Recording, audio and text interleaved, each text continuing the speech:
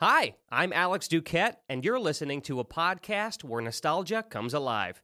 It's Jake's Happy Nostalgia Show. Roll it! Welcome to Jake's Happy Nostalgia Show, the podcast where nostalgia comes alive. Since July of 2021, Jake and his friends have interviewed professionals in the worlds of acting, directing, writing, puppeteering, and many more. Who will they be chatting with in this week's interview? Find out in this Jake's Happy Nostalgia Show episode. Hey everyone, welcome to this episode of Jake's Happy Nostalgia Show, where nostalgia comes alive. Happy you're here with us. Thank you for joining. As always, I'm your host, Jake Dellenbaugh, which is always our co-host, Chris McSpee, and Matt Bingle. How you guys doing?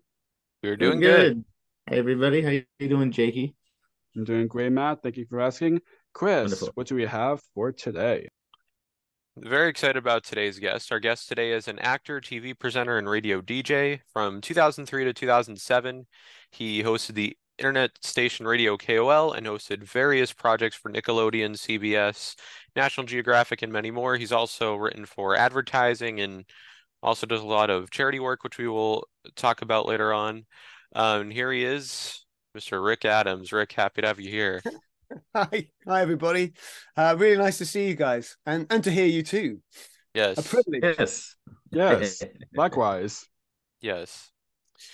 Yeah, so to kick this off, in your own words, could you kind of tell our audience a bit about yourself and what you do? Oh, and also, before you do that, we have a special guest joining us for the Wait a minute. interview. Hang on. We just started this damn thing. Stop the presses. Yes. DJ Bob, ladies and gentlemen. DJ Bob Wonko. My old nemesis. Yes. How you Hope you doing, didn't Bob? bring your lightsabers with you today, Bob.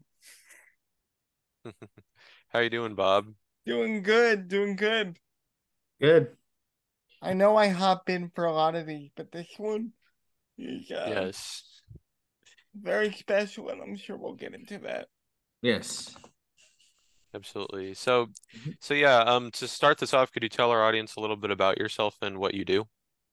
Yes, I'm an international man of mystery. I live inside cupboards that go into Narnia, and there I meet strange hoofed animals who then introduce me to weird queens who have Turkish delight and hot chocolate. And by queens, I mean, of course, regal ladies who are ruling over, illegally ruling over. Let's face it, there's no democracy in Narnia.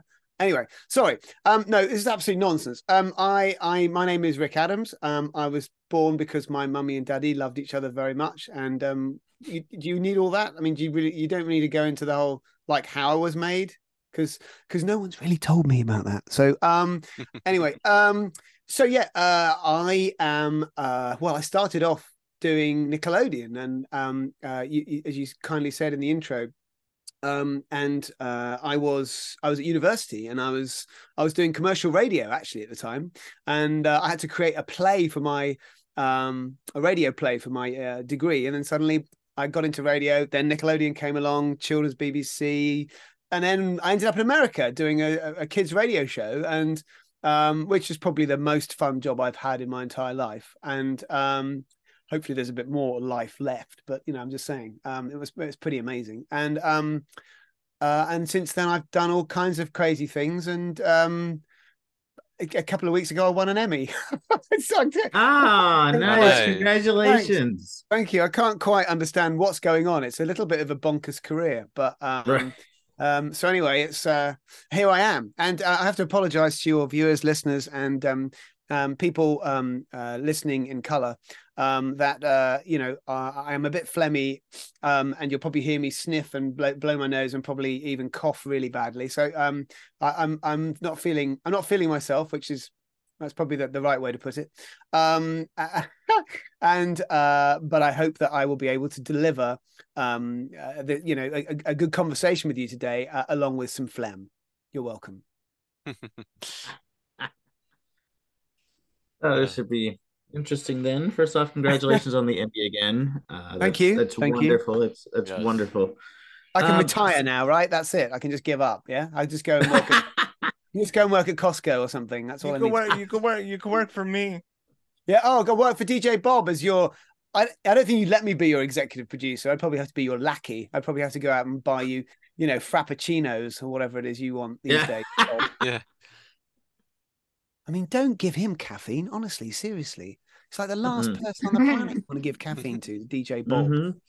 I did it once. I visited him a couple of times, but I bought a coffee for him the last time, and his head blew off.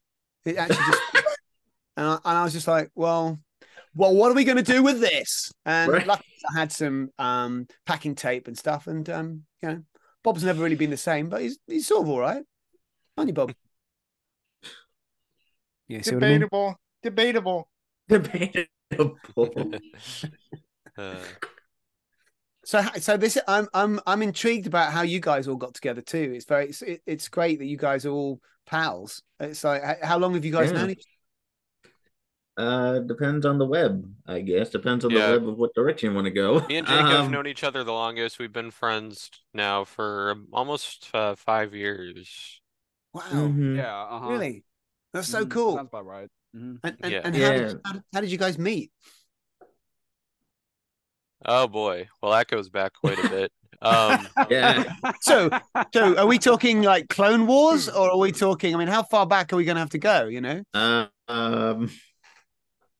Well, me and Jake played Roblox together, which is a very popular gaming platform. We still do, but we kind of met through there, right? And then Jake and Matt they've been friends for almost 3 years. Just over 3 years, yeah. Yeah, just over. And then I introduced to Chris, and then you introduced me to Chris, and then Jake and I started this podcast kind of like as just a fun kind of project, and then around like 20-ish episodes later, Matt came in. So it was a couple months later. Yeah, like maybe about But I met Chris first. Yeah. How that worked, and then so they heard my show and they were like, they were doing stuff. Chris was kind of editing and doing stuff of the like 2016, 2017. Yeah. And then they started this, and I feel like a proud dad watching them do so many episodes. Well, I hope you're their actual dad, because I don't even want to know how that works. But because technically, I mean, we need to look at a timeline here. Unless you went back in time, it could happen. It could happen. Basically, you know what he's like. He's kind of Jakey. I'm not so sure though. Honestly, I'm not so sure. You know why, Jakey? You know why? Okay, it's already getting deep. It's already only a couple of minutes in. Yeah. They can get therapy session. Like, Isn't it always? Isn't it always? It is. Yeah. I'd say it kind of is. Yeah. And then, so that's kind of our web, and then and then Chris introduced me to Bob, and then and then Matt, Bob, and then all four of us, we're just I'm kind of like their mentor, basically. Pretty much. Like, I was gonna say, I think it sounds like you're kind of like Kevin Bacon. I could see that, yeah. I can see that. It seems to me that everybody in showbiz finds their way back through DJ Bob at some point. You know what I mean? Pretty much, yeah. Well, pretty much. Well, I always tell them that you were one of the reasons responsible as to why I do what I do. So me meeting them is kind of your fault too. Yeah, listen, you can't blame me for that, man. I mean, that's your own fault. That's your own fault for experimenting. You were a wild kid, man. You experimented on the wild side with internet radio. You were like, right, I'm going to go out there on the mean streets of the internet and listen to some weird, pale British guy. But you didn't have to indulge in it. You didn't have to interact with me. It's true. I didn't, but I couldn't help myself. I mean, my voice was higher then. That should have been a dead giveaway. It Run was a for- bit. It was Run a for bit. the hills. Well, it was just those tight pants. But now you've figured all that out. You're okay. You're good now. You know, that approval means the world. Anyway, guys, go on. Okay. Okay. Very well. Wow, that got deep there. No did, problem, it did. right? No. Yeah, we're no problem definitely at all gonna need we're all gonna need therapy after this episode, man. I mean, my goodness. Oh yeah. Yeah, I'd say so. Look at poor So Jake, what we're doing to him. God. he's always seems to be like that though at times. So Okay. nothing Yeah. new. It's Nothing normal, it's new normal. at all. I mean, It's yeah. normal. It's fine. obvious. It's the way of I- life. You're gonna be okay, Jake? Yeah, yeah. I mean, he met Matt Hammer. Once you meet Matt, Well, you know, now we're talking. Now we're on hallowed ground. I mean, if you've met Yes. Matt Hammer, then that is it. You know, then it's almost like you've completed your mission. Now you meet Bob and Hammer. guys, That's it, quick man. quick trivia. In 2003, when Radio KOL launched, Hammer was the first ever call. You Yeah. told me that, yes. I think you I remember you told me telling me that. that, yeah. Really? Wow. Interesting, yeah. It was so funny. We went live on a Sunday, I think it was, or a Saturday. I can't remember, but we went live 2 days ahead of time or a day ahead of time, just to make sure the pipes all worked and everybody could hear us. And he was the first kid who I picked up the phone at Radio KOL and he was like, "Hi, it's Crazy Matt." Well, he didn't say he wasn't called Crazy Matt then because we you know I was handing out DJ names, so you know it was we did a sort of anointing process on the air where kids would phone up and I would sort of come up with a DJ name for them, or they would choose one themselves. And I think he chose Crazy Matt, actually, I think. So which is so apposite to the theme. I mean, was totally him. And you know, so and it went on from there. I mean, the moment that I had a call with him, I just thought, actually, this job's going to be all right. It's going to work, I think. You know? Oh, that's awesome. Yeah. Did. Absolutely. Definitely did. So what was your background like and how did you grow up? I grew up on the streets as a small feral cat, rummaging through the bins, eating errant bits of KFC bones, and then I was found by a radio executive producer who took me in and gave me breakfast. And isn't that a lyric from something? Took me in and gave me breakfast. Yeah, that's it's I come from the land undone. Yeah, that's it. I come from the land down under. Anyway, yes, I was born in a very small city called Winchester in the south of England, and it's a city because it's got a massive cathedral. So any city in England that has a cathedral in it is a city by that reason. But this city doesn't really deserve to be a city because it's tiny, but it's got a massive cathedral. So it's like, oh, okay. And they built it on a swamp. They hadn't quite figured it out, so they built it on a swamp, and it started sinking into a swamp.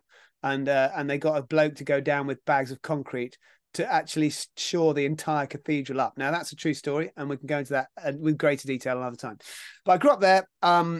I always wanted to be on radio. I started off in hospital radio. In fact, which didn't mean I had to actually be run over and then sent to ER or anything like that, and then end up in hospital and do radio. But it actually was... they had a radio service that my mum actually was volunteering for. She would go to all the ladies and ask them for requests and stuff like that, in the wards. Nice. And it was a cool sort of introduction. And I've always loved radio, and I had some big heroes like Kenny Everett and people I used to listen to on the radio. I used to listen to a lot of radio comedy and old stuff. So I was really interested in radio a lot. And it just was a natural progression to try and get involved somehow. So I ended up doing hospital radio, broadcasting to pregnant ladies. I did a show because, of course, that's what you do. You give a sort of, 14-year-old kid the chance to do a request show for pregnant ladies. I mean, you're bound to have lots of interests, right? Right. No. No, yeah. So that was kind of a weird thing, but it was fun. And I would play all kinds of cryptic songs like The Labor of Love and, Wide-Eyed and Legless or whatever it is, just because I was 14, I was being a jerk. But they were very kind to me. And I also set up my college radio station, which invariably meant me playing a lot of U2 songs and getting the door knocked down by all the really hip kids trying to get me to play all this, cool bands. So it really started there, and I did a lot of drama and acting at school, and I was going to do a business degree. And my drama teacher said, so Rick, how are you doing with your results for the exams? And I said, well, I'm failing pretty much every one, particularly business studies. I'm failing that. And he went, great. And so what are you going to go and study for a degree? Business studies. What are you doing? You're insane. No, don't do this. You should be working in the media. Go and find another course. And so I found a media production course in Bournemouth. Great course, met amazing people, and I got a degree in media production, and that really set me up. And then I ended up in Nickelodeon, and auditioning for Nickelodeon because of this sort of very silly radio play I wrote about a Radio 4 shipping forecast. So I found an actor, and she said, you should be in kids TV. You've got way too much energy. So I went and auditioned for that and ended up in Nickelodeon. So I started off at a nice family, really, really nice family, great family, in fact, very tight family. And always wanted to be doing something with my voices, always was doing lots of silly voices and recording. In fact, with my best friend Steve, we were recording silly sort of versions of Star Wars on cassette tape with little tiny microphones when I was about 6 or 7. And I've still got the recording somewhere, and they're quite terrifying to listen to. Gotta get those digitized for your I know what I'm doing. You think I'm gonna let you hear that stuff? No, oh my God, no, for your documentary, and like yeah, come on. For my biography when I'm 97. Yeah. So that's kind of how I started out. I was in England, and really it was a exciting time, Nickelodeon, because Nickelodeon wasn't doing very well here. And so thanks to the genius of Malcolm Bird and David Rose and John Miller, they basically decided to hire loose cannon kids, crazy kids, to sort of basically turn up and talk in between Ren and Stimpy and do silly things and talk to kids on the phones. And this is before the internet. So we had phones and faxes. So we were getting kids phoning in, and we'd have a mixing desk right next to me. It was all, and we'd have a state-of-the-art system where I push a button and an animated Ren and Stimpy would walk across the screen, and I could be in charge of all of that. So it was real VJ stuff. And it was quite embarrassing for Nickelodeon, really, in a way, because MTV, part of the same network, and they couldn't even do this. And we were doing this out of basically what was a tiny shop floor window in a place called the Trocadero, which is a shopping center in London. And I'm sitting there taking live calls from kids in the morning. We had some swearing, naughty things happen as well, and all kinds of funny things happen because it's live television. But did all that, and I literally got thousands of hours of training how to talk to kids, how to be live, how to have the responsibility of being my own producer, and also being live to a nation. So that's kind of how I ended up in TV. It's quite weird. Interesting. So back in the 90s, you hosted the first series, what we call seasons, you call it series over there in the UK, of the ITV game show Crazy Cottage. Yeah. That was a very strange game show, because yes, it was. It started. Have you seen it, Bob? Yeah. Yeah. Well, the idea of the show, for those who don't know it, and that's everybody, is that it was backwards. So you'd start with the end credits. So we started waving. We basically were off camera, and we'd walk in backwards, waving as the credits rolled. And you would literally see, wow. You would literally, Wow. It was backwards. It was totally backwards. And we had a parrot. Well, it wasn't a crow, who used to sit in a clock house and talk to me. And then we had all these kids, and we had to play these games backwards as well, and all kinds of, it was like Pee Wee Herman doing a game show. Like, it was that kind of whimsical stuff. I feel like it would do well in America, like something like it. It was so. Oh yeah. Yeah, you're right. I think there's space for it. Knowing as I do American audiences now, I think you're right, Bob. I think that's right. It was a lot of fun. I mean, most of all, the funnest part for me was the end piece of the show, or should I say, the beginning piece of the show, because we'd have this final contest where teams would have to be in a kitchen and get stuff out of the cupboards, and then find what they needed to put into cage, and then they would get points on collecting the items, and but what the kids at home didn't realize is that it was shot on like a 45-degree angle. And, Oh, wow. and the camera was on a 45-degree angle as well. So I mean, I don't think they'd let us do it these days. I think it's probably like health and safety disaster. But there were literally kids just like falling off the stage. and wow. And of course there'd be liquids and like all kinds of stuff coming out of these cupboards. And it was probably the most insane thing I had to do. And I would literally be trying to commentate, but also coordinate as kids were flying past me. We're like, "Oh, there goes Brian," like, so and it was a very, very silly game show, but it was great fun to do. I'm so sorry for anybody who saw it. I think you probably need your eyes soothing. I'll never forget where I watched it. We were this week when Radio KOL was still going. And one of my friends who you don't know, guys, Chris Riddle. He was I know Chris Riddle. He like, "You gotta watch this," and I'm like, "Wait, what?" And like, you were still on the air, so I said, I was like, "That's not the Rick I know." Like, I was so thrown off. It was hilarious. Well, and that's quite something. We were watching it on YouTube. That was you must have been watching when YouTube was probably not even bought by Google at that point. You were probably watching it when they were running up huge bills. And in fact, we did the show in two places. I just read today that that AOL headquarters is being knocked down at the moment down in Dulles, Virginia. And so we had it's really, really sad. Oh. But luckily the building in which I did the show from is going to be all right. Okay, good. That's good. So CC6 as it was known. But then we moved to Reston, and in Reston we were right next door to a whole bunch of things happening, and of course Akamai were there, and they were the guys providing all the servers for YouTube, and they were the ones making out like bandits because they were getting paid a fortune. But I remember talking to them and saying, well, they owe us a lot of money, but they're paying us a lot of money, and hopefully it'll work out. And then Google bought them and saved them. Otherwise YouTube would never have existed. It was literally that close to just failing. So that's when you must have watched it, Bob. Oh my God, yeah. I'm sorry to keep interjecting, but it's like, that's okay. I was telling them like, I had to be here for this. I told them they wouldn't know me if it wasn't for my interactions with you and Matt and all that.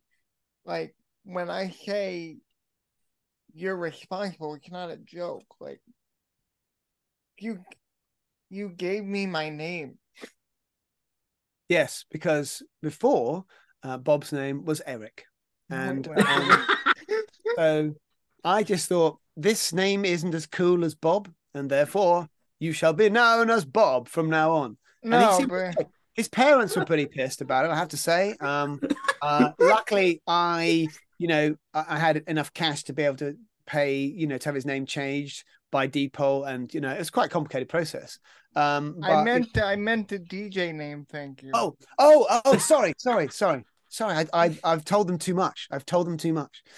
Yes, no, you're right. We did this kind of baptizing process on the show as I mentioned earlier, where you literally be like, or knighting. It's more like knighting, really, wasn't it? Or DJing. So people would kindly ask, what name they would like to be, and like back then I was called Bobby. I think that's how I would have. Yeah, Bobby. Hey, Bobby, what you doing? It was just like, you were like, no, you're DJ Bob, yeah. but like, cause like, and after that it was like, well, that's my name now. Like, there was no other telling. And then a couple years later, the podcast that I do came to be, and you were the first guest on that, so everything comes full circle. Yeah, I'm so sorry about that, Bob. You could have done better. So sorry, man. But from small acorns grow mighty trees, and that is the DJ Bob Show. And Oh yes. I was very, very. I mean, when I started the job at AOL and doing kids online KOL, Radio KOL as it was called, which is quite funny because there was another Radio KOL online at the time.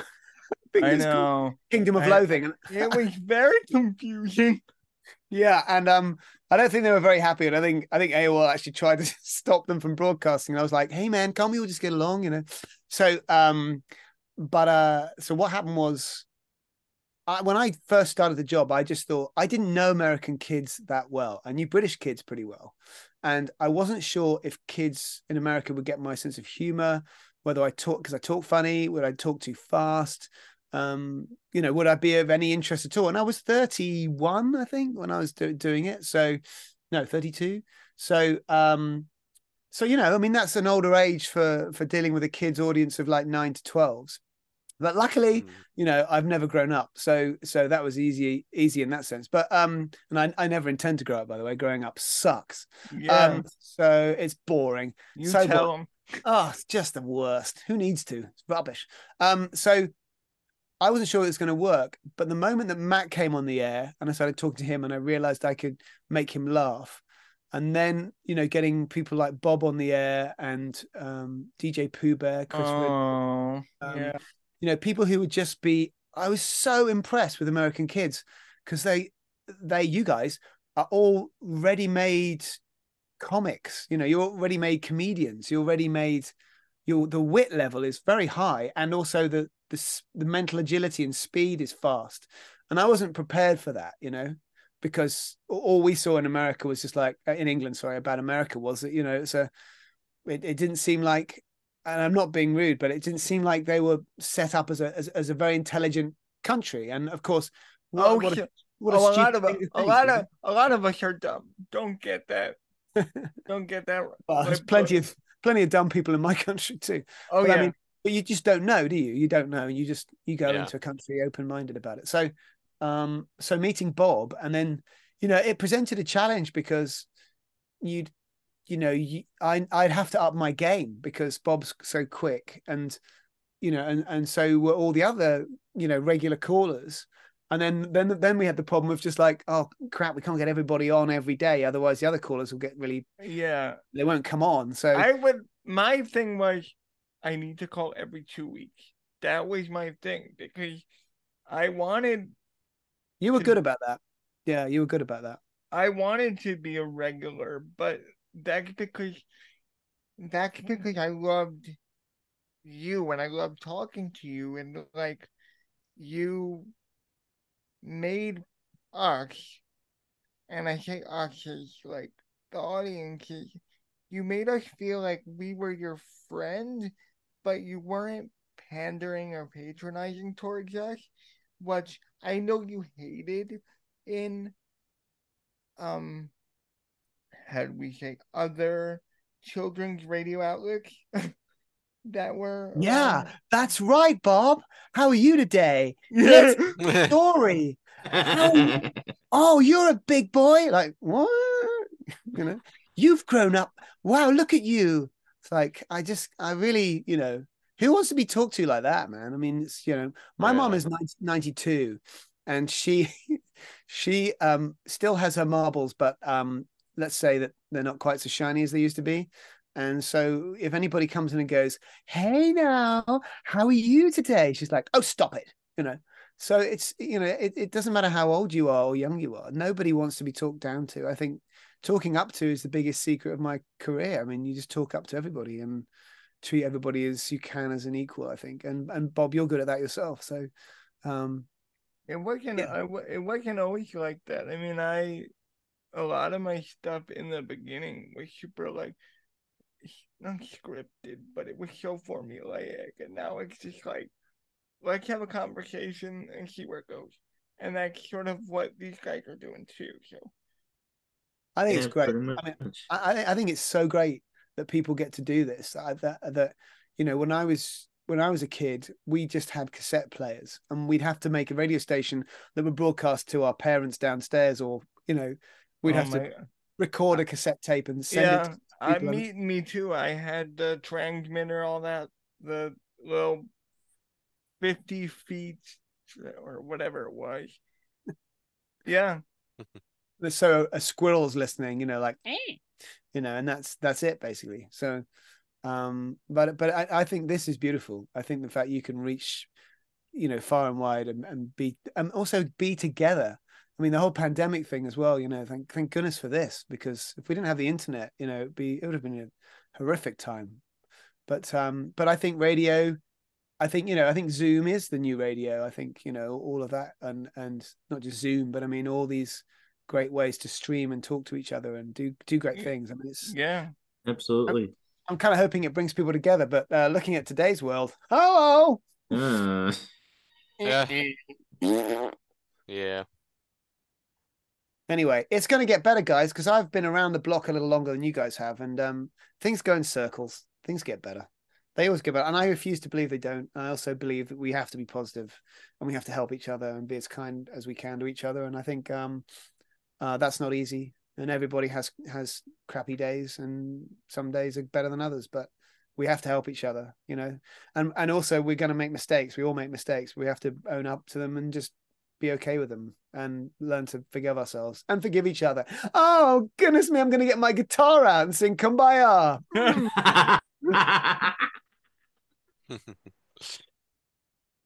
Sorry, guys. It's the flu medication I'm on, actually. It's really good stuff. I don't even know what day it is. Well, I do know your birthday's in a few days, so there's a... Yes, well, I'll be 97. So I know. I look good, right? Amazing, isn't it? Yeah. I have a spare wheelchair in the garage. I'll get you one. Oh, thank you. That is very kind. Does it have a toilet in it? That'd be really handy. Very useful. Oh, it can add on. You could just buy it on Amazon. It could be there in like 2 days. It's an add-on. It's an add-on. That's great. That's great, because you can be having a chat and be like, why are you making that face, Rick? I don't know. I'm fine now. Thank you. I'm thinking really hard. It's like if you have babies and brothers, the faces they make, when something's happening when they're little babies, they're just like, oh yeah. Anyway, sorry guys. Sorry, we've lowered the tone. It's fine, guys. It's fine. It's fine. Disgusting. Disgusting. Yeah. So in 1996, you co-presented Channel 4's The Big Breakfast. Can you talk a bit about that? Yeah. It was a live daily show. It was a 2-hour show. And so I have to get up at like 3 a.m, and we'd be ready to be on the air for 7. And a whole bunch of other hosts had been on it before me and after me. And it was kind of like an entertainment show, family entertainment show, as sort of like an alternative to just rolling nonstop news on the other channels, or sort of like Good Morning America style programming in the UK. And this was basically a lot more fluid, a lot more freeform. I was 23, 24, I think. Was that 96, 95? I think it started. I can't remember. But so I was 24. And it was, I was way too young to do that show. I don't think I was a good fit. And also it was a bit of a rough old time working with some interesting people. So it was not the best experience I'd ever had. And in fact, it was a great lesson for me because it felt like my career was just doing this after Nickelodeon, and I did the children's BBC show, which I made, and did this really cool interactive show called Reactive, which was one of the first interactive live TV shows on BBC One. I never saw that. Kids could actually control computer games with their phone handset, not mobile phone, but like wired phone. That's sweet. Yeah. Yeah. Wow. So they'd be record, so, and that was my great love, I have to say, because I was able to write that show, write the bits that I was in, and create a very sort of me kind of atmosphere. and that was in BBC One and TV Centre, you know, and it was like I really felt I'd made it, and it was extraordinary. So it was fun. It was fun, and that period, you know, Channel 4 was, you know, I met amazing people because of that job. I met Eric Idle from Monty Python. I met, you know, Barry Humphries, who's Dame Edna Everage, and I met all kinds of incredible. The one that I remember you telling me about is when you met Shaggy and you sang Boombastic with him.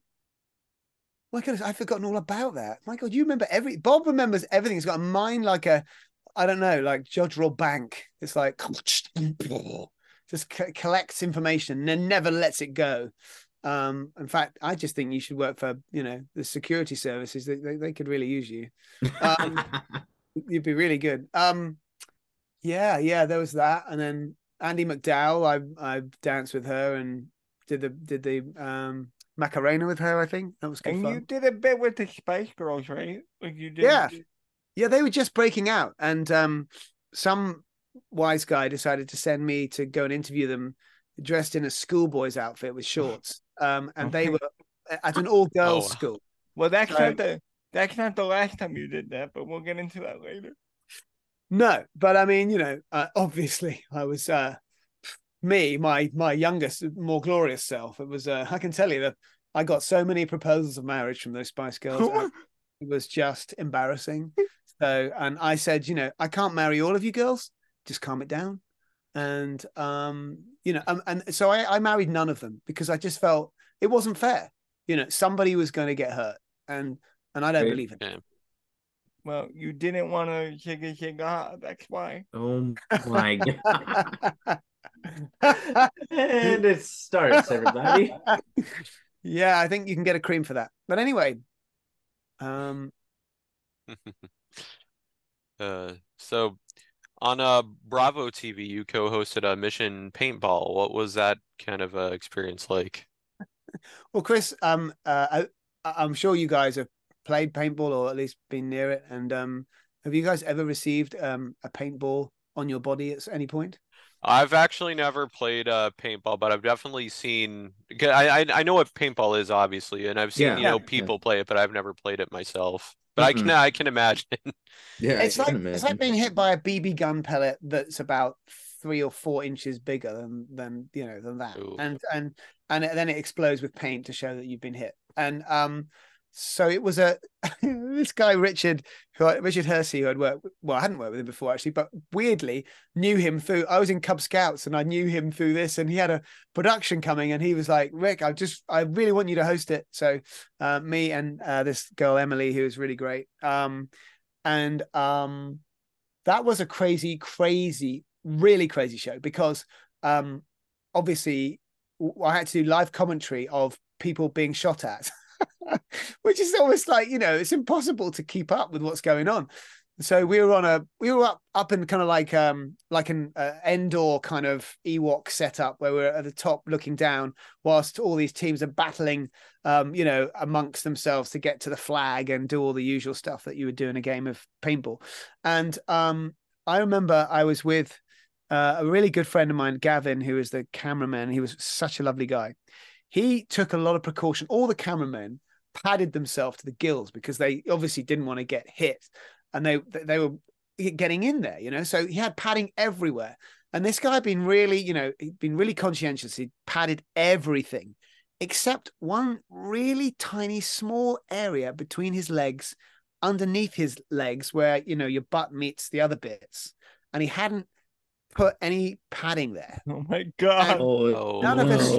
None of us knew this, right? So, and he's a guy. So, and for girls, and for guys, as we know, what happens if any of those parts are hit, there is, you know, basically a historical reaction which has been built up by cave people from a very early age, where we, you know, if we were bitten by or hit in the privates by anything, we would have about 10 seconds to drag our entire family into the cave away from the saber-toothed tiger before the pain hit, because it is a very peculiar thing about being a guy. When you get hit in that area, there is a delay of about 10 seconds. Yeah. I mean, that's the only thing I can figure it must be for. So Wow, this show's really going off the As rails. you could tell, this is a tough. So sorry. I'm so This sorry. this is not your typical episode, everybody, and I am all I'd like for to it. I apologize am for all anybody for it. who's. But anyway, I'm sorry. So what happened was they were in the middle of this sort of like, crossfire, and one paintball just pinged out really fast and then bounced off the ground and just like a 1,000,000-to-1 shot and went bonk, bang, straight into the area that we were talking about, the squidgy bits. And he just went down like bam on the floor. And they brought in an ambulance for this guy. And he literally was bent over in the kind of like, he was like in this position, like literally like this, like, and for those of you who are listening, I am sort of like bending over, like I'm like I'm a crab and like stuck, like almost like a dying fly, legs sort of like absolutely stuck in the same position like this, like, and this guy, poor Gavin, they lifted him onto a gurney and then into an ambulance. And the poor guy who was just like, he literally didn't come out of that position for like days. So and that's showbiz. That's showbiz, baby. That's it. You're right. Yep, You're right. that's it. Yeah. Right. Anyway, sorry about this. It's all a bit random. No. It's all a bit random. And you also got to It work with usually is. another presenter on that show, Emily Booth. What was it like working with her? Yeah, she was absolute professional and great fun, and she was just such a lovely human being. And I haven't seen her for years actually. She was great fun. We had a really good laugh doing that show. That was a lot of fun, ridiculous fun. Absolutely. Excuse me. Wonderful. So you got to co-host Nickelodeon's Slime Time Live. Now, can you share any memories from working on that? Yeah. Oh yeah. And it's another one we're gonna have to edit out later on. No. It's All right. but it's to do with your squidgy bits. No, it's not. It's fine. I know that Bob gets a thrill out of, when Bob and I have private conversations. If I swear, I see Bob viscerally react, and it's the same with well, actually, Mr. Matt Hammer's a different case now because he can really swear up a storm when he wants. Oh to. yeah. Oh, yeah. Mhm. But a lot of people who heard me as a children's radio host. No. I remember you heard me swear, and you was like, free. No, Bob's swearing. I'm gonna tell my mommy. So anyway, what was that like? Well, it was extraordinary. I got flown across. This is my first real taste of working in American television. So, and it's a good one, right? I mean, it's straight onto national, cable television. Oh yeah. It's extraordinary. One of the biggest networks out there. Yeah. Yeah, I mean, it's huge. And I was working with Rich Barry and Mark Schultz and Maureen Schultz and a whole bunch of extraordinary people. Did you work with Alan Goodman at all? No, but weirdly, years later I did. But not then. Yeah, he's a nice bloke. He ended up being an exec producer or something I've worked on. But anyway, so Rich Barry and these guys, they brought me over. I did Slime Time, and that was a very weird setup because that was when they had the studios in Florida and in Orlando, and it was literally like 1,000,000 degrees centigrade outside, Celsius, whatever. It was so hot, literally. The steam was rising off people as they walked past. It was unbearably hot, and so I'd have to be outside getting slimed 3 or 4 times a day, taking video phone calls from kids who were at McDonald's and around the country. And there was a pretty bad delay on these things. I mean, this is like before live streaming, but they were video phones. They were incredible things. I think it was AT&T or something. I can't remember who did it, but and it was I'd have to, basically I'd always end up getting slimed, and they'd win ridiculous prizes like $2,500 in cash and a Super Nintendo and all kinds of amazing stuff. And the greatest thing was I'd be covered in this green slime 3 times a day, and they would chill it. They would actually put it in the freezer and fridge, and so they'd pour this stuff over me, and I was just like, please, God, you please get it right, or so I can get slimed, you know. Now there are multiple different recipes. Do you remember what yours was? I've heard oatmeal, I've heard applesauce. What was yours? Applesauce and corn flour and a colorant of some sort, I think. Okay. But I've heard like vanilla pudding, like they're different. Yeah, vanilla pudding I've heard definitely quite a lot too, yeah. Yeah, no, thank God it was applesauce. It was really nice. But the embarrassing thing was I'd have to obviously have a complete costume change. So these amazing girls would take me into the changing room, and we didn't have time for me to go and change myself. They'd have to strip me down and take off all my clothes, not all of my clothes, but pretty much all of my clothes, and then put me back into another pair of clothes and then get me back on the air within 20 minutes. And so what they didn't tell me was the place that they took me to strip me off. So I'm having all my clothes stripped off, and I'm basically being washed down and getting stuff off me by these two lovely ladies. And as that's happening, there's like a whole busload of Japanese tourists who turn up by the window. There's a window because it was a tour.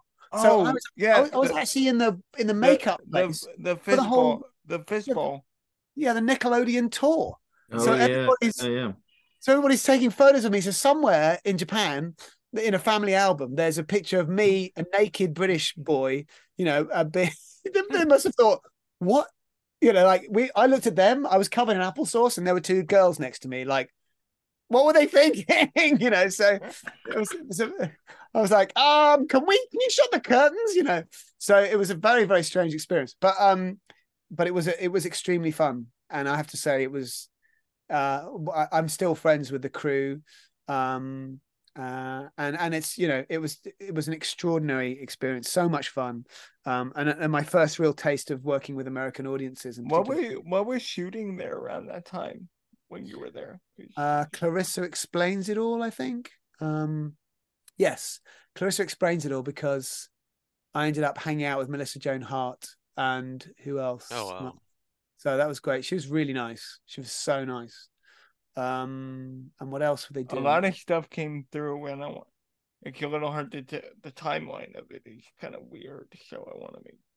Yeah. There was another show I can't remember the name of right now, but it'll come to me, I think. But it was. I love Nickelodeon, and you know, if you cut me in half, I'm probably orange. I'm excited because they just brought the Splat back. Like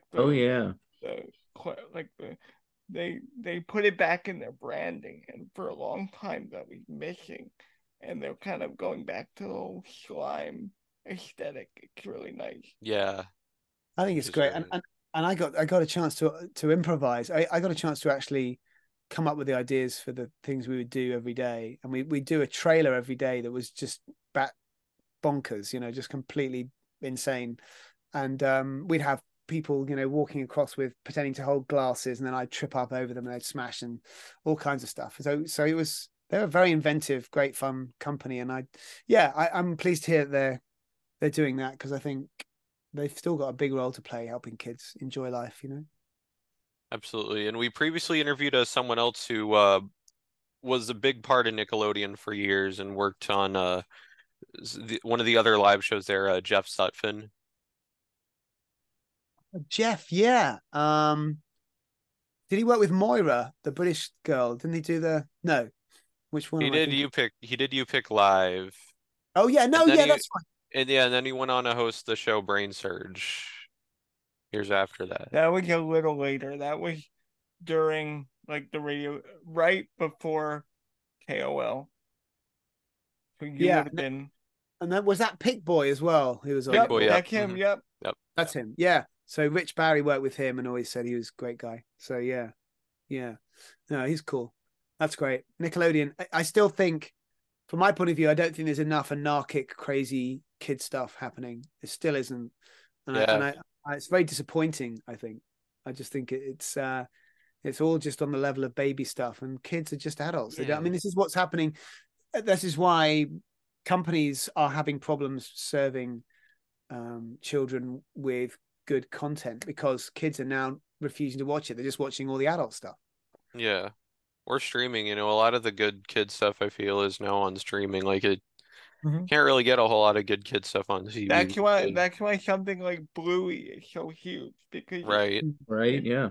it caters to kids and adults, and more adults watch it than kids. Yeah, So, that's true. That's very true. yeah. And I think that's really important because, you don't look at us. I mean, I'm obviously the oldest person here. Pardon? What? Huh? But you guys are adults. And so you never really stop thinking about your childhood. But also, I think the best adults don't really give up on that part of themselves, because it is the thing that makes life more fun and more playful. Because, unless you're having to do really serious. I never have. You've seen my room. I've got Muppets in my room. Like, True. Like, on my podcast, I spoke with one of the creators of Fraggle Rock the other day. Yeah. And that was such a. Who was that? Her name is Jocelyn Stevenson. You're kidding me. Jocelyn? Yeah. I had a conversation with her 2 weeks ago on the phone. Yeah. Oh, wow. What? Wow. And, That you are Kevin Bacon. Yeah. Forget about Kevin Bacon at this point. We need to make a whole thing about Bob. I don't know if she My knows. God. I don't know if she knows, because we had such a good conversation, and she wants to work with me on one of her latest projects. So you got to tell her that you know me. Of course, I am going to do that, because we've agreed I'm going to talk to her again, because she's an inspiration. I mean, this is the thing, guys. It's about inspiration, isn't it? It's about working with people who really inspire you and fire you up. And for me, Jim Henson and all those guys, the Muppets. Yeah. Muppets again, anarchic, not kiddie stuff. It was quite. Yeah, I will say the new show is such a departure from that 2015 document. I know you didn't like when that came out, but the new show is such a return to form. Oh, good, because Jocelyn said that too, and it's so good. Yeah. I really want to see it. Okay, that's good. That's good news, because that's what Jim Henson was always about. Even the people that worked on it, I mean, they they take what they're given, but I don't think they even enjoyed it. Yeah, I think, again, it has to be, the joy has to be sparked. I watched no, you were here when it premiered. We watched it, remember? Oh yeah, no, we did. What, you mean the documentary version? No, yeah, you were at my house. That's right. It wasn't. We both sat there and watched it and went. Didn't really make us laugh. It wasn't edgy, and I think you have to be cheeky. And what Bob said, I think you said earlier, right, Bob? The 2-tier thing: adults and kids understanding each other, but also not understanding the same humor. So, you'd have something in there for the adults and the kids don't get it, and you'd have something for the kids and the adults don't get it. And I think the Muppets always did that beautifully. They just say things like, Pigs in Space would be like, tune in last week to miss this week's episode of, and you as a kid, you'd be like, that would be like, probably just pass you by. But as an adult, you'd be like, I mean, even like that Star Wars episode, that's mind blowing. That one, like that whole, yes, their satirical humor is just second to none. And I think we just need more of this, like it shouldn't just be the Muppets. It's like because I think we're all getting quite boring. I think kids they have a lot of really good entertainment, kids, don't get me wrong, but also I just think there's a lot of really boring stuff. That's why Bluey is so good, because have you seen that? Like, that show is great. I really haven't. I've not been watching a lot of kids stuff, to be honest. Well, I'll send you links to it later. I've shown it to television, and I've shown it to people, and they're like, where have I been? Like, one of those things. Like, every once in a while, there's something that changes the focus of children's TV that is so different. This is it. Oh, that's cool. I've got to check that out then. Definitely. Thank you for the recommendation. Yeah. Absolutely. So you also hosted the UK telecast of the Kids' Choice Awards. Can you kind of talk a bit I about want to that? know. I want to know about this. You never told me any of these stories. The Kids' Choice Awards, yeah. So we would do. So I got sent over to do that as well. I mean, I was really lucky by this stage. I mean, I think there were other members of Nickelodeon, Nick Alive, who were like, "Why the heck is he getting to go?" You know. Yeah. But so I was very lucky. It was in Santa Monica. It was in a blimp port, as they called it. It was Santa Monica Airport inside a big hangar. And it was with Whitney Houston. And I actually got to meet her very, very briefly, and she was very, very nice. I really liked her. I thought she was really cool. And you know, you'd be talking to them, and then suddenly all the lights would, dim and go out. And then basically what would happen is I'd be like, what's happening? And her bodyguard was literally the size of Mount Kilimanjaro. I mean, he was so huge. He blocked out the sunlight. You couldn't see anything. He was just like, I was like, oh, hi, So, and he was quite aggressive. And we were doing a rehearsal, and I'd done my bit where I was throwing to Whitney, so that she would do another. She'd throw to me and say, "We now go to the UK host of Nickelodeon, blah blah blah." Rick Adams. So I talked and did something, and then threw back to her, and she it was a rehearsal. And so I then walked down, and she was still rehearsing. And my boss, David Rose at the time, he brought out his camera, and it was sort of early digital camera sort of thing. So he took a photo of her, and literally the next thing he knew was this hand coming down from God and just like grabbing this camera and just smashed the camera on the floor. And it was her bodyguard. And we're like, dude, you couldn't, why would you do that? There's nobody else here. So it was a very, very strange experience. But it was incredible. I met Roseanne Barr and a whole bunch of other, not Roseanne Barr. Yeah, no. Not Roseanne Barr. Who did I meet? Rosie O'Donnell. And she was very nice. Yeah, she hosted the US telecast for like Years, I would say. Yeah, she was 7 one of the years, maybe? she was 7 years? she was one of the most frequent hosts, I think, in the history of KCAs. her talk show was so huge that she Oh, was yeah. That's right. so She was really big. Yeah. And that was great fun. And I wore a very, very ridiculously loud jacket and vest for that. It was a bit like I looked like I don't know what I looked like a patchwork quilt. But it was great fun being able to do that. That was an immense privilege. And I have to say, very scary, because you just walked out in front of the whole place was full of kids screaming, like really loud. And that was my first taste of like standing in front of a giant audience. And I was scared out of my wits. I have to say, I wasn't quite in the moment, but it taught me a lot, and it was another great experience. But what a privilege being on the same stage as Whitney Houston. Like, how cool is that? Right. Yeah. Definitely. Absolutely. So speaking of awards, you were also the very first host of the Kids BAFTA Awards. Yeah, wow, somebody's been doing their research. Yeah, yeah. Wow, very impressive. Yeah. Yeah, so they prep. I'm really worried about what they're going to find out. Yes, and do you recognize this ferret? He's your ex-partner, and his name is Jeff. Like, not Jeff. Yeah, you know what you did. Yeah. So what did I do, Jeff? You left us. Yeah, we were happy. We had children. I can't have children with a ferret. Anyway, I beg to differ. Okay, fine, Jeff. Whatever you say. Well,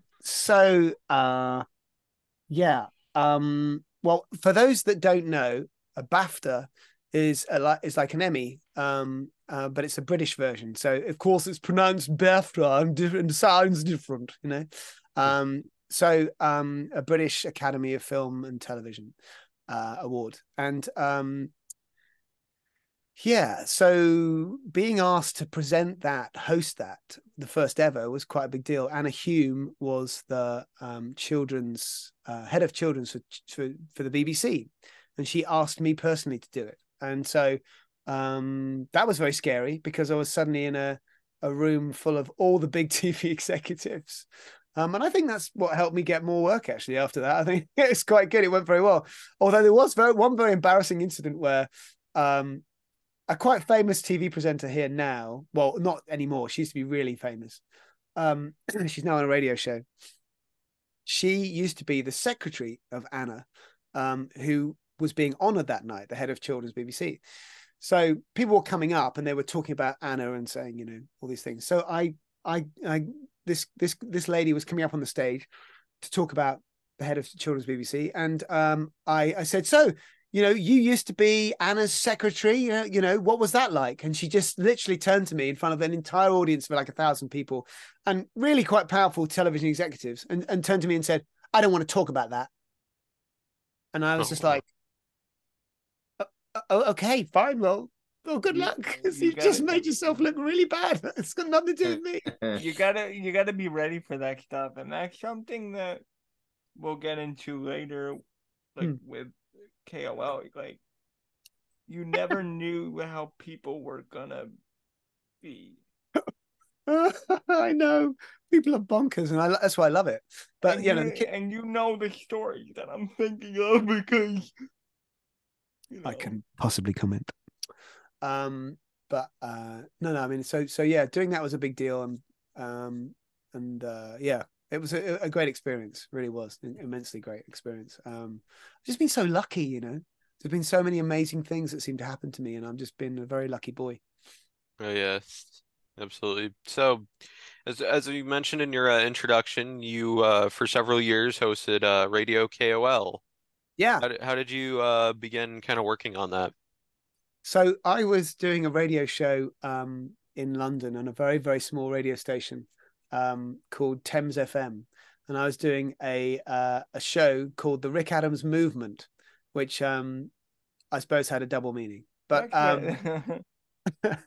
and it was a great show. I worked with incredible Sam Walker. If you ever look her up, she's an incredible podcaster, and she is one of my closest pals, and she's wonderful. So she and I were thrown together. She was my traffic and travel lady, and she was having a terrible time in her life, and I was having to drive across London, and it was quite stressful. And we had a really good time on the radio station, and I think they thought that I was trying to come up with some clever idea, basically, of how to get my salary increased by coming up with some crazy idea for working overseas. But I wasn't. What happened was I was in the pub with my agent, Chris, and Chris is a great guy, Chris North, and we were just having a pint, and I got a phone call from Malcolm Bird, and John Miller, who I'd worked with before at Nickelodeon for Malcolm, and he just said, "How do you feel about running your own kids radio station, being in charge of it, and being the host of it?" And I said, "Let me think about it." Yes, and that was it. And so after that, the wheel started rolling, and I have to say, I had AOL like everybody else did back then. America Online, you know, is the only way of dialing up on your computer, and I think I actually had them because they were the cheapest and the best at that time. So I was aware of AOL, but it didn't seem like AOL was a massive deal in the UK as it was, and you know, was at that time in the US. It was massive. So I didn't quite understand it, but suddenly they had all this money being thrown at me, you know, like lawyers and stuff, and preparing me to have a you know, visa, background check, all this other stuff. And then, you know, within a couple of months, literally I'd quit my job, and I was on a plane to Dulles, Virginia. And it was so weird because I got there to this amazing building, and I literally felt, when you walk into something, you just think something really great is going to happen here. Mm-hmm. And that's how I felt. It just felt like, you know, that feeling where you just sort of think, I like these people, I like this place, there's something good's going to come of this, you know. And walked into an office where they were just like, you know, like kids' toys, monkeys hanging off the ceiling, and all kinds of crazy stuff. They had there were nerfs everywhere. It was a complete chaos. You know, I'd come in and people would be firing nerfs at each other, and I'd be like, this is great, you know. And I got there, and Malcolm, my boss, had basically lied to me and said, oh yeah, the radio studio, you're gonna have to build it, and you're gonna have to build everything, and you're gonna have to talk to streaming, and you're just gonna have to make it all happen. And I was like, but I don't know how. Okay, so and basically, they put me in touch with, or Malcolm had already been talking to this incredible, wonderful man called Dan Braverman from Radio Systems. Yeah. Those what know in the radio business will know that Dan is the architect and creator of pretty much all of the Radio Disney studios, and also most importantly helping to design and create and build Sirius XM's headquarters Oh wow. in like any DC. any nationally syndicated, a lot of nationally syndicated content or just network affiliated stuff, it's Dan. Yes. And so what happened was, I basically was put together with him, and I'd never met him before, and I didn't know what he'd done. And he turned up and he just gave me a screwdriver and said, here, let's get cracking. Let's make this thing happen. So we built the studio. He did all the work, obviously, but I was helping, and he had an engineer and using a new system, the Delette system, which I'd never seen. And amazing people from Delette were coming in from Canada to help. And it was just like this. It was an insanely brilliant experience, because suddenly, when the budget's no question, it's all just happening, and I'm not in charge of any of that. I'm just like, my boss is saying just keep building, and I don't know. So anyway, I'm just thinking, okay, go. So we build this whole studio, and it takes about a month or so to build, and it's coming together well. I'm learning about American life, and it's a dream come true. I've always wanted to work in America, and making great friends at AOL, and suddenly we have the studio built. I mean, we had to work through all kinds of problems with it. But Dan basically built this, and there's always problems with all studios. You always have to like figure it out. And Dan was incredible and helped build this beautiful studio with incredible board and just an immensely brilliant setup. And I asked him, I want to have all these sound effects built in, instant replay. I want my own sort of reverb module that I can mess with and do all kinds of stuff. Yeah. So there we were, ready to launch in September 2003, I think. 20 years ago. Oh my God. It was funny. I was digging through stuff, and I found the test show that was playing on a loop before yeah. Okay, you found it before the show started. It's like a 25-minute kind of like pilot, so to speak. And the DNA of the show was already there. And it's such a unique, there's nothing like it. Ah, thanks, man. That's coming from you particularly. I mean, it means a lot. It was a labor of love making that. And I don't say the complimentary things to like make it egotistical. Like it really meant a lot to me having that outlet as a kid. Well, thanks, man. And I certainly got a sense of it. I got a sense of the importance of it because you kept calling back, and and I mean that in the most complimentary way. I mean, it's like the fact that people would want to call back means that my goal was, one of my heroes over here in the UK was a guy called Terry Wogan, who did an amazing early morning radio show 2 hours every day on the BBC Radio 2. And I don't think anybody's done probably as good a show ever since, or or before. And no disrespect to all the other DJs, but nobody better than Terry Wogan. And he focused on building a community, and he focused on making it very personal and very intimate, in a funny way, and sending himself up, like self-deprecation to the max. And so I have always loved him, and I wanted to build a show like that. But I just felt that kids would never have heard anything like that before. So I thought, well, it's now a chance to try it myself, you know. And so that was the goal. And so that's why I came up with the idea of giving everybody a DJ name, because then it just made it so much easier for me to remember who these people were, you know, when they were phoning in.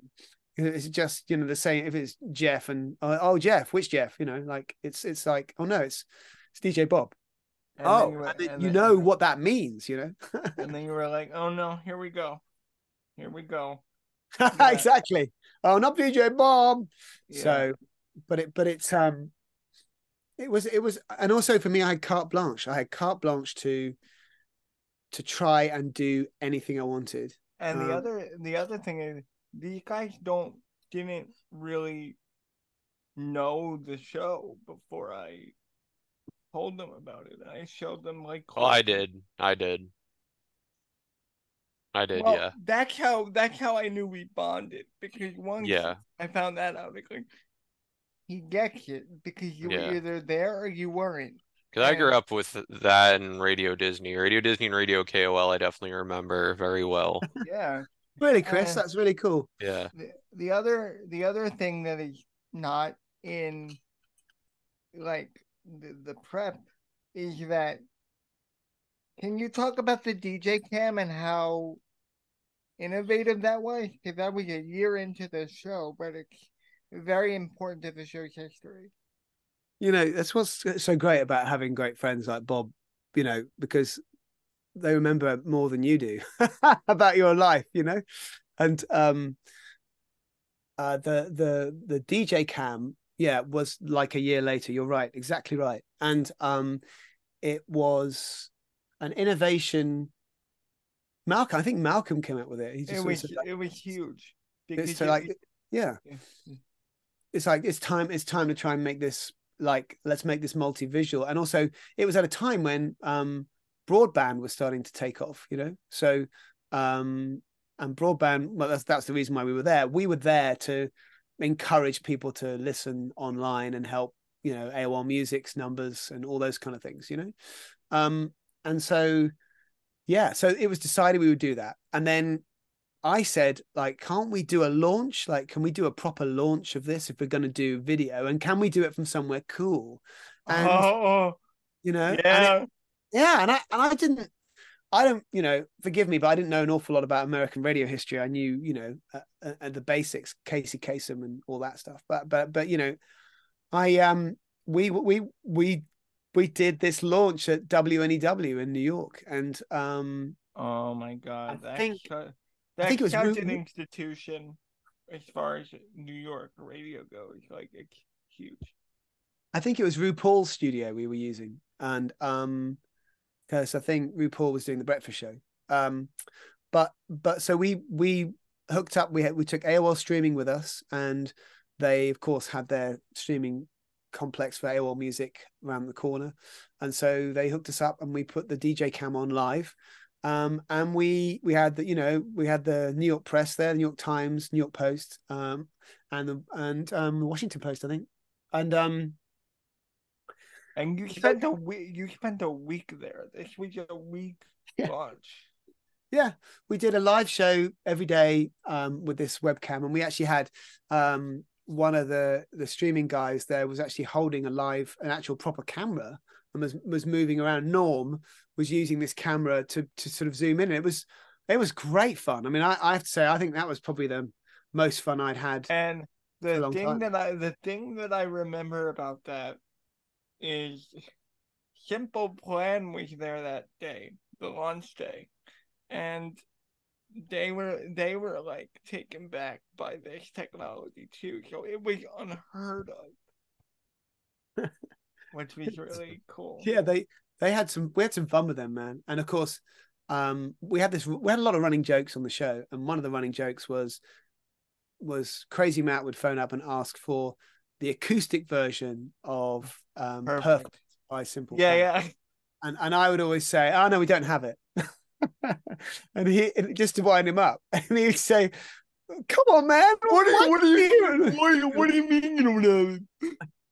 So I don't know why I chose to wind him up like that, but then kids wound me up because they would always ask for the hamster dance, and I pretended I hated it. In fact, yeah. I pretended I hated it to start with, and then I genuinely disliked But then it. you genuinely Yeah. Well, oh my God. Well, come to think of it, tell them what you used to call school. Oh When yes, you we used to have. go. That's right. So we had a Rictionary, which I think we had on the website. We had all kind. We had lots of. We had a really fun website, and we had working with producer Laura, Laura Gertzel, who was amazing, and Andrew too. Andrew was incredible. Andrew was totally brilliant. And then Mark at the Michelle end. and Michelle as well, who was brilliant. We went through a fair share of amazing phone call people, but Michelle was the best. And then we had of course, yeah, we had producer Mark as well, and we had producer Sheila for a while, and I think she blew a gasket after she couldn't work with. I think she just couldn't take the pace of our crazy show, and we lost her unfortunately. But we had a really good crew of people, and we had a really good laugh. We had a really fun time, and I was always just trying to push the envelope on everything, and so were they, and so they were trying to make so. Producer Laura would put the Rictionary terms up on the website, and we'd have all these different terms for things. Like instead of, I didn't want to say the word school on the air because I thought it was pretty uncool, to mention that. So we'd call it the office. So we'd say, "How was the office? How was the office today?" And all this kind of stuff. Yeah. So it would always be accompanied by like the office, like a reverb, the office. Yeah, exactly. Yeah.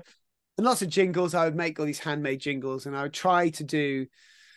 I mean, I think what was innovative about the show was we would basically, when we started the webcam experience, and my friend Mark Schultz came up with these amazing, PowerPoint things that we could use of me with doing lots of silly things. He was great with Photoshop. So we had these really funny sort of pictures. And every time there was a guest, it would be their picture or whatever.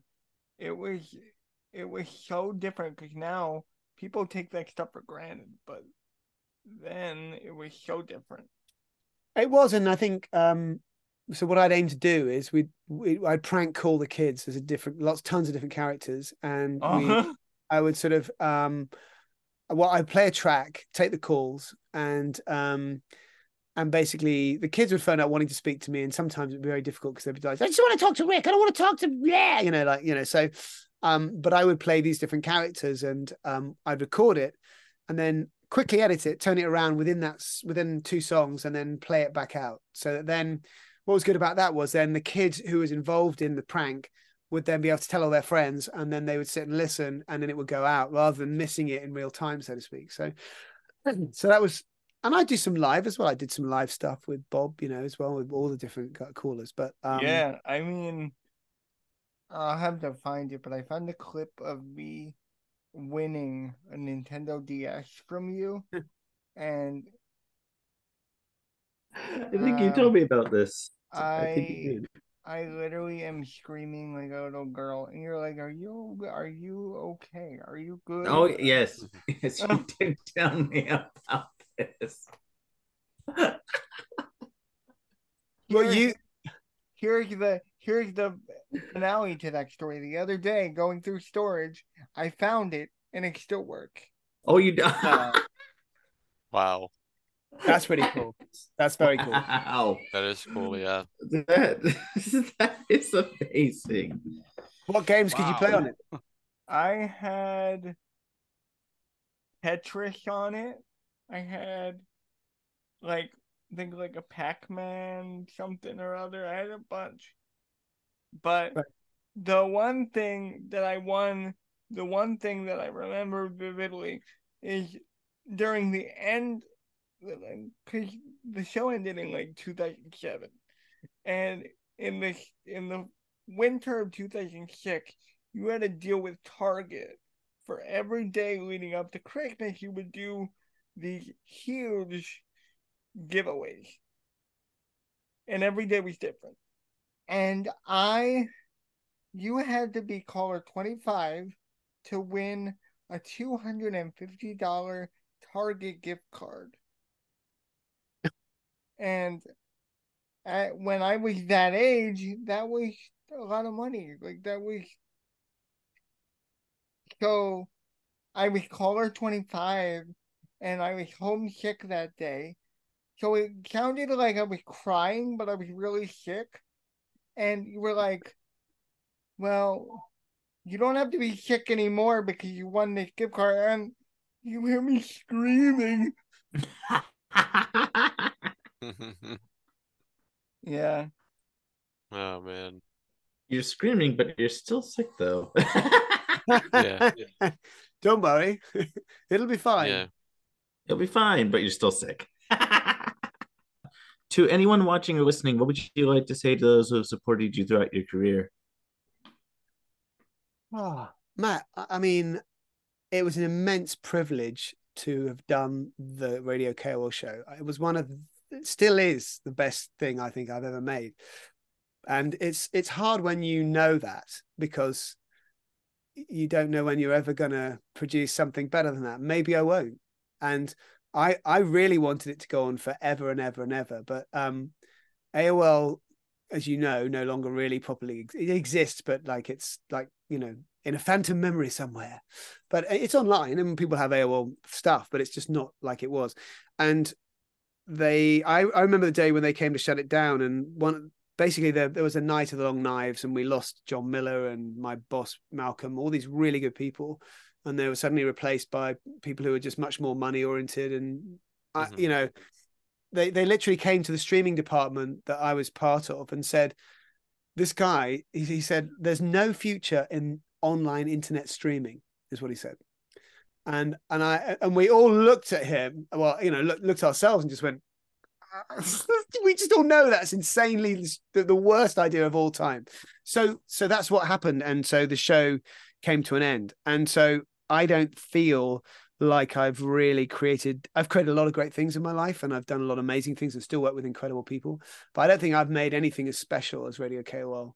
And I really hope one day I will. But hence talking to people like Jocelyn. I would love to help bring whenever I bring you on my podcast, I always try to bring you back to that mindset, because that's where that and TV, and now, you know, your cartoons and stuff, that's where you're best.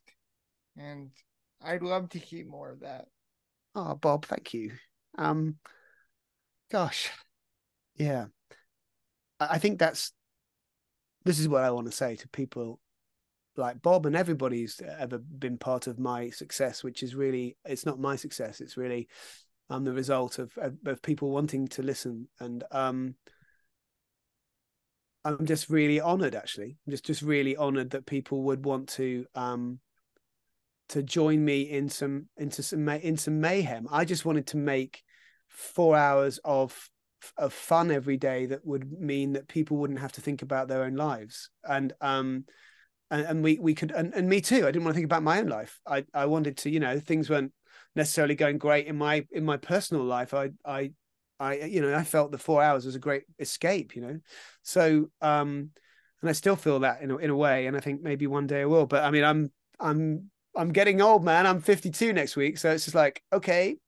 And you think, do kids, you know, would they want a 52-year-old person broadcasting to kids? I don't know if that's legal, you know. So, but it's, I mean, it is legal, but it's, you know what I mean. I mean, Mr. Rogers and all that. But I'm profoundly grateful for the opportunity to explore that space, but also just to be able to interact with American kids and the public. And then also the greatest privilege of all is to see those kids turn into adults and be excellent, amazing adults, you know. Bob and Matt and Chaz and I mean, this I can't mention everybody. There's so many other guys, and so many, yeah. You know, still in touch with some of them, not all of them, but DJ Pooh Bear, who, you know, Chris Riddle, who's just, you know, he's going through hell and is the most amazing guy. And that's the biggest privilege. The biggest privilege is to still have those people in your life, because of a show. Whenever something major happens in my podcast history, I always make sure that you know, because you were my biggest advocate when I didn't know what the hell I was doing. And it's only right that I tell you what's going on. Bob, you know how much I love you. You're a lovely bloke. And I think for me, what I just tried to be slightly, I think, and I could never really carry the mantle of it. But the reason that I loved doing the job like I did was in some way, it was kind of like Animal meets Kermit the Frog. And I always loved Kermit's inclusiveness and belief in other people. And there was a song, with his speaking to his nephew. And they would sing about, if you believe in me and, all this kind of stuff. And it just takes one person to believe in you. And then, the attrition of that. And that is what we all need, right? Everybody needs someone to believe in. Everybody needs someone to, and it's an act of love, man. It's not, in a kind of, I can't think of the right way to explain it, but some people think love is soppy, is like, like pathetic, but it's like, I don't look at it like that at all. I think love is an action. It's like, it's wanting to be part of something bigger and better and to help others see that too. And I think, gosh, this is getting really profound and deep, this, isn't it? What happened? I've really got to get off this flu medication, man. Seriously, what happened to me? No, I mean, it's where the best stuff. It's where the best stuff comes from. Right, yeah. It's where we all are, man. It's our souls. It's like all of you guys. It's like you, Jake and Chris and Matt and Bob. The reason why you guys are together and you talk a lot is because you have this shared kind of kindness and understanding, but also joy, and the fact that I could share you and the show with these guys. Well, like I said, it's an honor to be on it and to be with you guys, and I think keep doing it because you never know. What fascinates me about all of this is that I meet people years later who've sort of suddenly appeared and gone, hey man, I was going through a really difficult time and I listened to you and you made me laugh. Thank you. And I'll just get strange things and I'll be like, wow, out of the blue, like nothing for 4 or 5 years. And then suddenly an email from somebody who was just like, when I was growing up, and you'll be like, well, here we go. And that's for you guys with your show. You never know who you're touching in that way, in such an extraordinary and beautiful way. And that is the medium of radio and TV. And I think, never ever give up on that and never not believe that it's not doing something for somebody somewhere. It's so we live in such terrible times where you live by the likes and the clicks and the and that is a measure of how popular you are. Even from my perspective, going to see agents and people like that, they're always looking at, oh, what's your social following? And it's just like, who gives a crap about my social following? Do you like me as a personality or as a person who's solid enough to be able to be interesting to an audience? But also, am I a good enough person inside to carry that mantle? And I think people don't think about that. Right.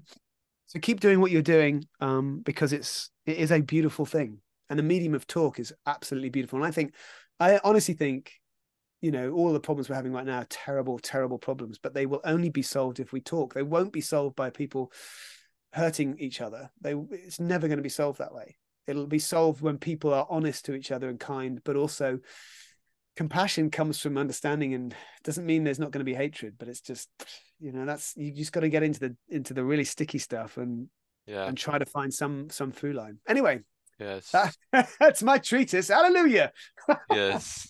So if people would like to connect with you, where can people find you? Thanks, Chris. You can find me on my bank details on. Oh no, sorry.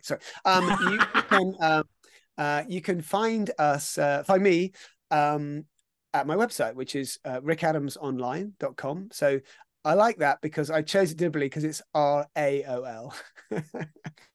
So Rick Adams. God, that's it. All makes sense now. Yeah, it's like season 5. See what I did there? So rickadamsonline.com. And I am Rick Adams on Insta, and you can find me that way, I think. Yeah. So those are the ways to find me. And either way, please reach out. Happy to catch up, happy to share good memories, but also happy to advise, help, thoughts, creativity, silliness, preferably silliness, anytime. Yes. Links to those will be in the description down below for people to connect. So the last question that Jake's about to ask is a question we ask all of our guests at the end. Go ahead, Jake. Chris, of course, this podcast is called Jake's Happy Nostalgia. Mhm. Okay, look at that. Thank you, post-production. When you think of nostalgia, what do you think of? Or in your own words, how would you define the word nostalgia? Gosh, I'm glad you didn't get me to spell it. It's got to be a triple word score, isn't it, in Scrabble? Surely. What do you think, Jake? I nostalgia. It's a desire to look back and live in a period previous in your life or in history with great joy and happiness, maybe a bit of sadness, but to relive some extraordinary and beautiful moments because they were so precious. You want to taste it all again. It's like a really good Chinese meal. You know what I mean? Yes. Great words to end on. Yes, thank you. Well, Rick, thank you so much for taking the time to do this. This was an absolute blast. Yes. Guys, anytime we can do this again. I'm absolutely. really honored, to be part of the show. Thank you for being so gracious to me when I was completely out of my brains on. I made sure I texted you right away. Yeah, and Bob, and over the years, because Bob and I have been friends for a long time too, and he's told me wonderful stories about you. So the fact that he was able to connect us and that we're finally able to meet and chat was just amazing. I have to Same catch up with words, you same soon words. too. You still have to meet my fiance. Oh, that's right. That's right. I do. Well, I mean, I'm supposed to be officiating at your wedding, aren't I? I think. That you're going to be. I'll be like, does any man in here know? And then the crazy Matt will turn up, and be like, I do. She loves me. Right? Yeah. Sounds a lot like him. Yes. So that'll be it. But Chris, thank you. I appreciate that. Very kind words. And an honor to meet friends of Bob. So and I'm sincere, guys. It's lovely to be in such great company and to enjoy talking so much. And my compliments to you is that you got such great and thoughtful questioning and have such. They do their homework. Very. I felt very taken care of, and I really enjoyed it. So any way I can be of service and help you guys in the future, let me know. Yes, Of course. Let me know if you're around in the next couple of weeks. We gotta catch up. Yeah, man. About time. I'm running a retreat next week. Don't Oh, ask. I heard about that. Yeah. That's another story. Yes. Well, enjoy the rest of your day, Rick. Keep in touch. I'll let you know when this goes up, and yes, we will gladly love to have you back on and talk about some more wonderful things. Absolutely. There's plenty to talk about. And guys, thank you so much. Jake, thank you. Great honor. Really appreciate it very much. And Chris, thank you, sir. And I have to say, Matt, thank you as well. Thank you for being so kind to me. And Thank you. And can you thank that other guy? What's his name? DJ Bob Blob. Nope, don't. Yes. Nope, don't. No. Thank you, Bob. Really, Thank you, Bob. you really helped us out with this whole podcasting thing, and yeah. Yeah. I mean, he's a lovely man. I mean, wonderful. I always say that without me finding that show, there would not be a DJ Bob. There would not be any of this. So. Yeah. And that is something. Or I'm not too sure if we be met you, Bob, if it wasn't for him. So Yeah. But I'm pretty overwhelmed. Because I wasn't in that space before radio. I didn't know how to interact with people on the internet. So it sounds cliche, but it really did help do what I do now. I don't know what to say. That's really you guys have really touched me. I appreciate that very much. And it's an honor. It's an honor. It's just goes to show what silliness can bring, and that's why I believe Jim Henson's so right. Like happiness, silliness, stupidity, all of those things just bring out such great things, and I think they're the probably the best traits of the human race. So I'm really glad you found me, Bob, and I'm glad you steered me towards these excellent gentlemen. And You know, it's great, isn't it? That we're all part of a chain, because I wouldn't be doing radio stuff if I hadn't loved all the radio people I listen to. And so that's what radio is really good at. Yeah. And Yes. podcasting, all of that stuff. It's a chain. We're all a chain. And I think just keep doing it, guys. Keep doing it. And like you said, anything I can do to help, I'm at your service. Thank you. That really means a lot. Well, enjoy the rest of your day, Rick. Again, I'll let you know when this goes up, and I look forward to having you back on soon. Yes. Thanks, Love you, Chris. Rick. Yes. Thank you. Love you All right. too, Bob. Love you Yes. guys. Thank you, Matt. Love you Thank too. Take care, Chris. Rick. Yeah, Thank lots of you. love to you. Take care. Love you guys. Bye-bye. Thanks. Bye. Bye. Thank you. Take care, Rick. Bye-bye. See ya. Bye. Oh, I'm still here. It's goodbye from us as well, everyone. We absolutely enjoyed our time with Rick Adams. And again, we will have him back on soon to talk about some more things that we didn't get to talk about today. But again, a big thank you to Bob for guesting on this one. He's guested on a couple of them, and Yes. he's Thank you, definitely Bob. coming to hop in on some other interviews. But this one is so. Oh yeah, This one is important. Like it just, because, like I said, without those 4 hours every day, you wouldn't know me. right. And yeah, I mean, Rick inspired you to start your podcast. You inspired us to start ours, which Our podcast. ties And back that- to Rick. So it's and it that- really Yes. it really comes full circle. No, and It's and- a full circle moment. No, and that's why I was so talkative in this one, because it's like I wanted to, because unless you were there and you saw the show on a regular basis, if you tried to explain it to somebody now, they wouldn't. They wouldn't get it, yeah. So, like, I mean, we were still on the air, but I could tell you so many stories about that show that they did things that nobody else did. Yeah. Well, but I'm happy to share him with you guys. absolutely. Thank you. Thank Yeah. you. It's definitely He an was honor. Thank you. Definitely an honor for sure. Yes, and to all of our viewers and listeners, keep on the lookout for wonderful interviews coming your way. And as always, what do we say, Jake? Yes. Keep nostalgia alive. Take care, everyone. See you next time. See ya. Bye. Bye. Bye. Thank you for tuning in to another wonderful Jake's Happy Nostalgia Show interview. Be sure to follow Jake and the crew on social media and stream the show wherever you find your favorite podcasts. And as always, remember to keep nostalgia alive. Bye-bye.